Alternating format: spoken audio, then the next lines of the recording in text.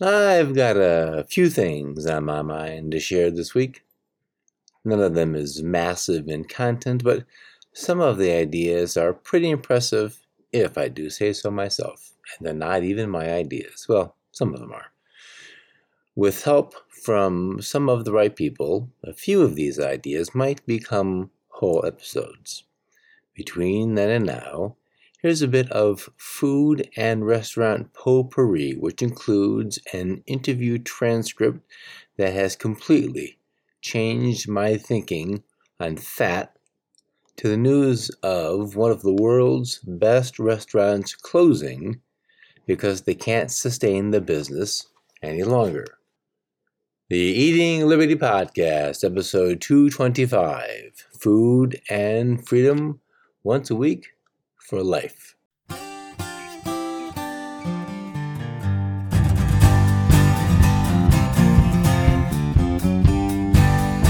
Hello folks, Dan Reed here. If you are the sappy, hopeless romantic type, or maybe the 100% practical gift kind, find gifts to match your personality at Carved Solutions. They have engraved glasses or personalized cutting boards for cheese trays or even gift baskets of ingredients for a meal. Head over to culinarylibertarian.com/holidaygifts to find your sweetie, the sappy, romantic item you are famous for. That's culinarylibertarian.com/holidaygifts or click the link on the show notes page. I have been out of the restaurant business for about 10 years. A lot has changed with food in that time, and now, as it is unfolding, a lot is happening to fine dining as well. Noma, rated by those who do such things, is considered maybe the best restaurant in the world. They're located in Copenhagen, and they made news recently when the chef, Rene Redzepi, announced that they are closing in 2024 to regular service. Now, that might not sound like news, but the explanation that the business model as it is unsustainable, both in terms of costs to the business and the costs to humans, does seem like news. Now, that is, the labor costs, now increasing since Noma started to pay the unpaid interns, raises the expense to the business. The hours required to cook at that level of cooking and the various kinds of abuse, verbal abuse and temperature abuse, and kitchens are hot, maybe sexual abuse, make such work too much to accept. There's also the self-inflicted abuse of chefs and cooks pushing themselves far beyond what most people would consider a reasonable limit. When I worked in Tallahassee, both for the private dining club and then the restaurant on the other side of the block, self-inflicted abuse of hours worked was a badge of honor. Cooks were expected to be stoic about the pain in your feet and in your knees and in your lower back, and you just push through. Cuts and burns were managed or ignored in stride. Weakness in body or weakness in loyalty were not well tolerated. Now, just to show you, it's not meant as a bragging. It was then. Tallahassee is the capital, and that freestanding restaurant and that private club were the first two restaurants lobbyists and legislators could walk to on lunch break or when session was ended. And let me tell you, during session, we got pounded. So I was salary. I didn't keep track of hours, but one week I said I'm going to punch in and punch out, just because what the hell, I'm curious. So it was a session week. It was a busy session week, 100 hours in 6 days. So I was, for a long time, proud of that. Now I'm like, wow, that was... I didn't know another way, but that's not for this show. That's how the restaurant business goes. Fine dining has a rather broad scope to it. That restaurant, the one I was talking about just now, in Tallahassee was fine dining, but also fine dining applies to Danielle in New York City, and those two places were not the same on nearly every metric, except I'm sure I loved the cooking and the craft as much as Daniel Boulud does. It often seems the case when some unexpected bit of news of a thing comes out, more news of the same kind comes out. So it is here with fine dining being unsustainable, grueling, painful, and unrewarding. Geneviève Yam, a chef unknown to me, published an article in the January 13th issue, at least digital issue, of Bon Appetit magazine, sharing her thoughts that such a life cannot continue. Life for her of self-inflicted body abuse by long hours caused, I think she said, fibromyalgia, a physical condition that only was at least ended or lessened by leaving the cooking profession. The history of chefs starts probably in Greece with chefs being slaves. In the 1980s, a cook could, with the right connections, earn an unpaid spot in a kitchen in France and peel potatoes and other seemingly trivial tasks for far too long in the day, and for far too many weeks, and maybe never actually cook on the line. David Burke, the former chef of the River Cafe in Brooklyn, and the only American chef to earn, I'm going to butcher this, the Meilleur Ouvrier de France Diplômé d'Honneur. I'm sorry for you who speak French better than I do, which is everybody. That award was for culinary excellence. David did then in France what is called the stage, looks like stage, which is to work for free. That is no cash, but you earn experience that might feed you at the hands of the masters. And David certainly did work with some of the masters. Stage, work for no cash but experience, is not unknown in the States. We say trail, but it's the same idea, just a different word. You trail behind a cook in a kitchen that you like and you want to learn, and if they'll have you, you get to learn from them, and that experience is your pay. Now, you may actually have a job and trail on your day off. It is entirely voluntary, both on the cook's part and the restaurant's part. Now, one point made in a couple of the articles I read about Noma's closing was how the interns were exploited. Man, that's a potent word. It pulls with great force on your emotions and heartstrings, and it seems to be used to make you hate the man and empathize with the victim. Not one of those people was there by force. No one put a gun to an intern's head and gave the option, intern for free or die. I reject the term and the implications. Now, that does not mean I protest them being paid. Absolutely not. That, too, is a voluntary act, probably with some social pressure, and that's fine. It turns out food, as Noma did it, with the full accounting of costs of the staff, cannot be sustained. From an economics point, that's an interesting observation. The costs of cash might be recoverable, as in higher prices, but the costs to the humans of long hours or really long hours and myopic lives, meaning go to work, go home, go to work, go home, cannot be recovered even with higher menu prices. So something has to change, and as it happens, business as Noma knows it is the thing that has to change. Culturally, in the culture of food, and maybe even larger, I think that is an interesting development, and how it moves through the rest of real fine dining. Think per se, Keller's per se, and the French Laundry, which are,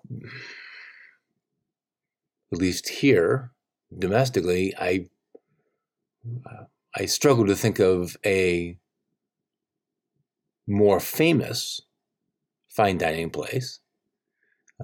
What ends up happening is going to be interesting to see and watch, and it may take some while to play out, and who knows what'll happen. But nonetheless, this is kind of an interesting development. Now, we'll talk about that in a minute, but what remains to be seen also is how the concept of trailing or staging as a paid position, if that really catches on. My inclination is that it won't catch on, that stagiaires and trailers won't be paid. They just won't have them. Just be done. So, topic 2. I've talked about how the craft of cooking is similar to other crafts. And usually I say painting or woodworking or writing, to name at least 3. But I had an idea. This isn't a new idea. It certainly isn't my idea. And maybe bringing it up will get me to think a bit more about it. And the idea is this. What if food is a statement, is a story about the history of place? The idea is nearly the opposite of restaurant food. Home cooks, Granny's recipes, made as her handwritten recipes indicate, is a direct connection to her and the time those foods were made.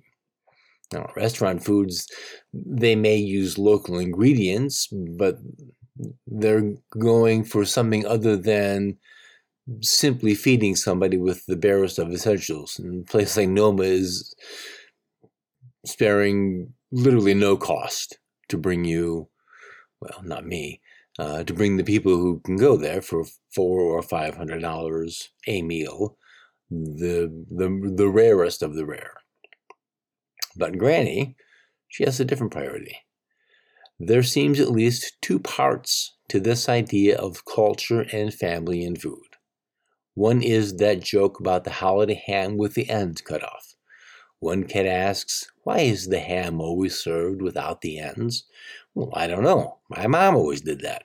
Well, it can be drawn out, but the story ends with us finding out that Granny did that because the oven was too small for the ham, and cutting off the ends was the only way to get it in the oven.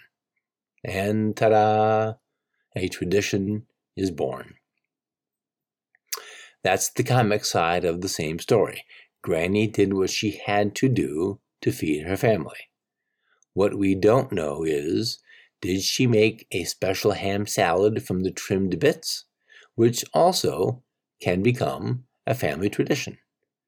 In my very Polish background, gołąbki, cabbage leaves stuffed with ground beef and rice, rolled and baked in a tomato sauce, is almost a birthright. My grandparents made it, and I know their moms made it. My mom made it, and sometimes I can sort of still smell it. I miss it. I don't make it now, since no one else here likes to cut cabbage, and frankly, cabbage is puny compared to what it used to be. Now, cabbage heads are the size of iceberg lettuce heads, and they used to be massive. They used to be bowling ball size, maybe even bigger. those big ones, that's a proper leaf for a stuffed cabbage. These little ones are just an embarrassment. Stuffed cabbage is a food history of place. Now, for me, it's Poland first, and then Detroit. Like pasta, or pretty much any other food, any place that had those ingredients did a version of it.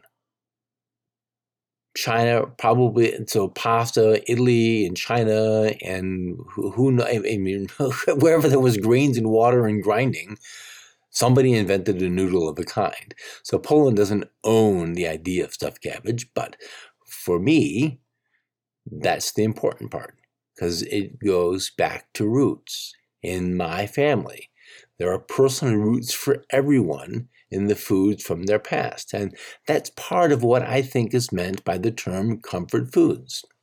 Yes, in part, it is the immediate physical satisfaction. You've eaten something, but you feel good for eating the thing, but there's a feel good on a deeper level. There's a soul satisfying aspect, that the connection of diner to heritage. Now, nobody has the heritage of Kraft macaroni and cheese, and I'm going to admit that I recognize that it has a comfort food aspect to it, and at least, if nothing more, goes back to the childhood of pretty much every American. That's valid. That actually applies.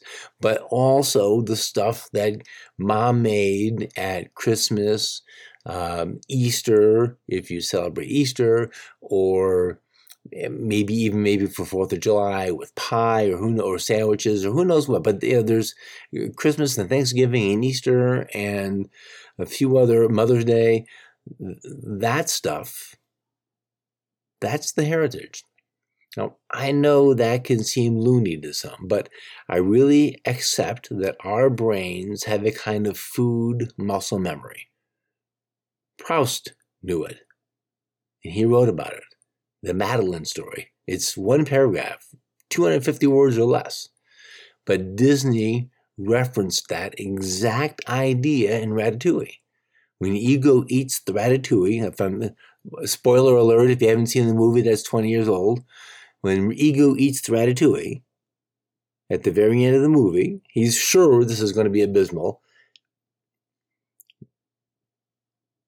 That dish is so spectacular that he is time traveled back to being a kid in France when mom made ratatouille. Now, as a cook, you can't do that on purpose because you have no idea who's in your dining room. Now, it isn't a reflection on me because I'm both spectacular. It's actually a reflection on the customer who had an amazing memory. But I had at least 2 times at that Tallahassee restaurant, waitstaff came back and said, "Oh my God, this guy, Chef Dan, he said, this tastes just like grandma's." Like, oh man, I'm done. I'm out. I'm Costanza. You can't do it on purpose, but when it happens, it's very cool. Innovation is a good thing. Cutting the ends off the ham was innovation. It may have been blasphemous, but Granny didn't have a choice. I mean, she did have a choice, but the alternative wasn't an acceptable one. So, the food returns us. It represents to us what is valuable in our lineage, and that's different for all of us. Okay, item last for you Hill Street Blues fans. Hill Street, what? Yeah, I know. It's an old TV show. A couple of episodes back, I spoke with Jess Reed, and she mentioned that some processed foods are designed, that is, manufactured, created, to get you to eat more or all of the package. I did some looking and found more than a few pages of information about that. Now, this bit isn't about that. That's in the works. But it is a bit about fat. One segue to another, and I landed on a transcript of a podcast science podcasts, and this particular one was about body fat. Now, 30 seconds before I landed on that page and read that piece, I would have told you that body fat is undesirable. It is a thing most of us loathe and can't wait to get rid of, even if some of us never ever actually do that. Then I read the transcript from biochemist Sylvia Tara. Every once in a while, you run across something that is so amazing to you that it is a complete paradigm shift. For me, that thing was this transcript and her ideas about body fat. Almost right from the start of the interview, Sylvia lays it out what her topic is. She says, quote, "Don't ever underestimate your fat. Don't think it's something that you have to get rid of at all costs, that is ugly, unsightly, and I just want to do away with it. It's actually a very important endocrine organ. You need your fat, but you have to keep your fat healthy," end quote. Did you catch the part about fat being an organ? I missed it when I read that the first time, but she brings it up again. Fat is an organ. I'm not entirely sure what the implication is of fat being an organ. I know skin is an organ, and organs like liver and pancreas and heart and brain and lungs, they have a purpose, but I never thought that they had much else going on other than just what they were designed to do. Well, that seems to be a big mistake in my lack of thinking. As to fat being an organ, Sylvia adds this, quote, "It releases a number of hormones, fat. So, even though a fat molecule unto itself is responsible for energy and gives us energy, fat collectively as an organ, fat cells and fat tissue functions as an endocrine organ, meaning it releases a number of different hormones that our body depends on. For example, our brain size is linked to fat. Our immune system depends on fat to be small," end quote. So, more than two kinds of fat, and there's a size to fat cells, and that matters. Fat also has hormones, but now I'm risking going too far because this is really something else. I finished reading the interview, and just like that, I was overwhelmed by what I did not know about fat. There are different kinds of body fat, and each of them have different jobs. There are also different kinds of body fat at different ages in our lives. I'll link that interview transcript page on the show notes page, which is culinarylibertarian.com/225. That's 225. I may have set the bar very high. If my amazement isn't matched by you, then that's probably my fault for being too impressed. The best thing I got from this piece is I no longer have to feel like I'm in a battle with my fat. Oh, I still want less belly fat, believe me, but that I don't have to have the same sense of urgency I did kind of makes it a little bit easier.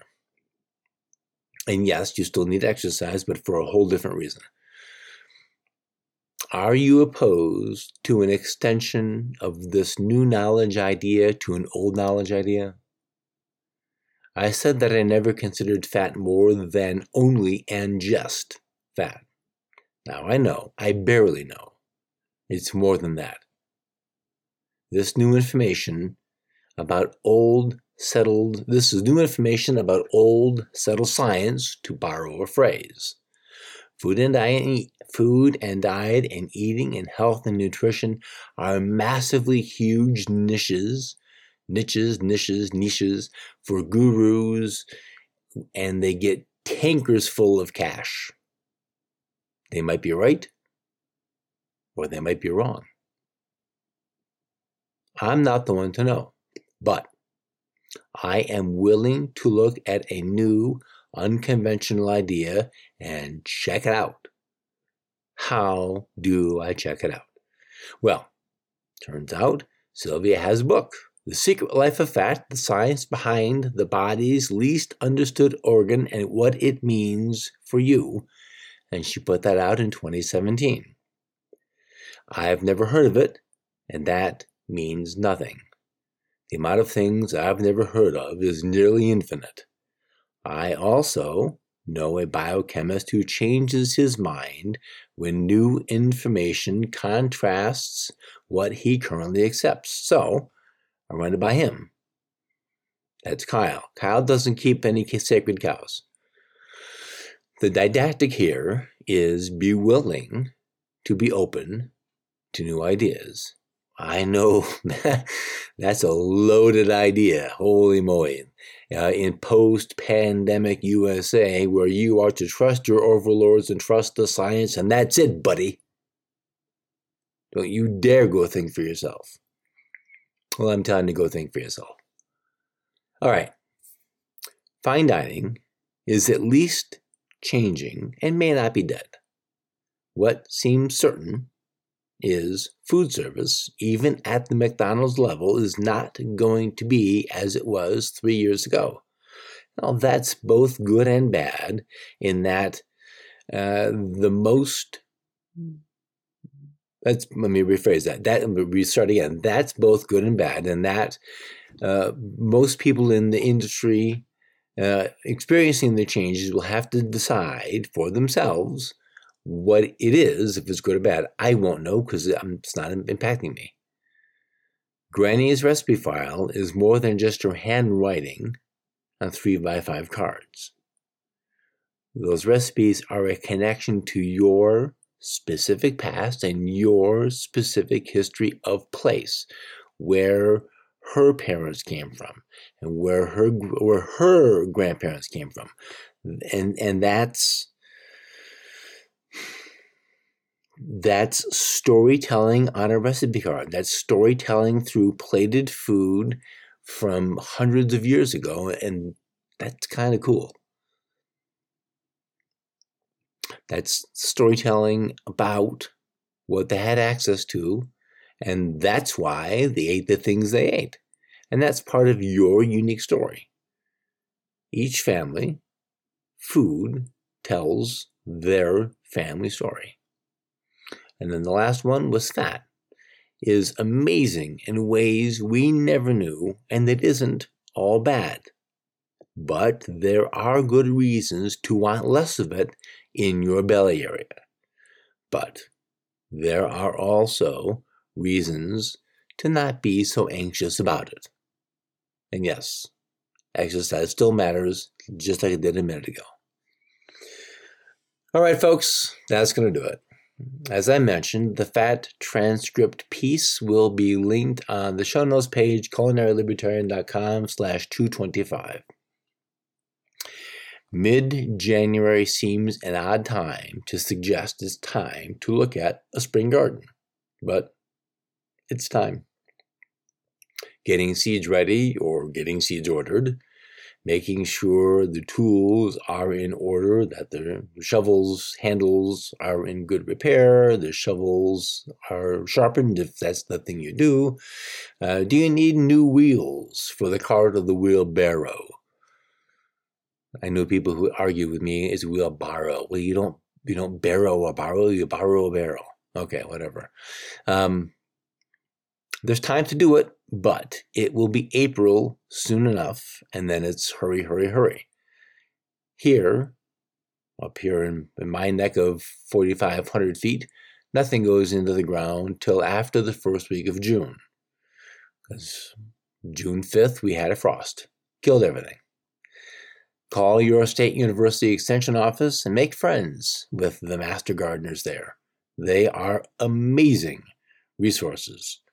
And if you have space and the inclination, raise chickens. You'll know why. Thank you for listening. I appreciate you being here.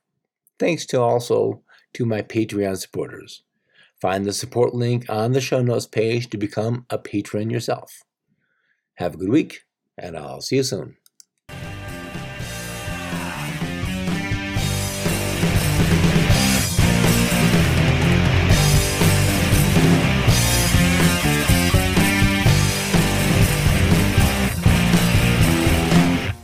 Music for the Culinary Libertarian podcast is provided by Matthew Bankert at mattbankert.com.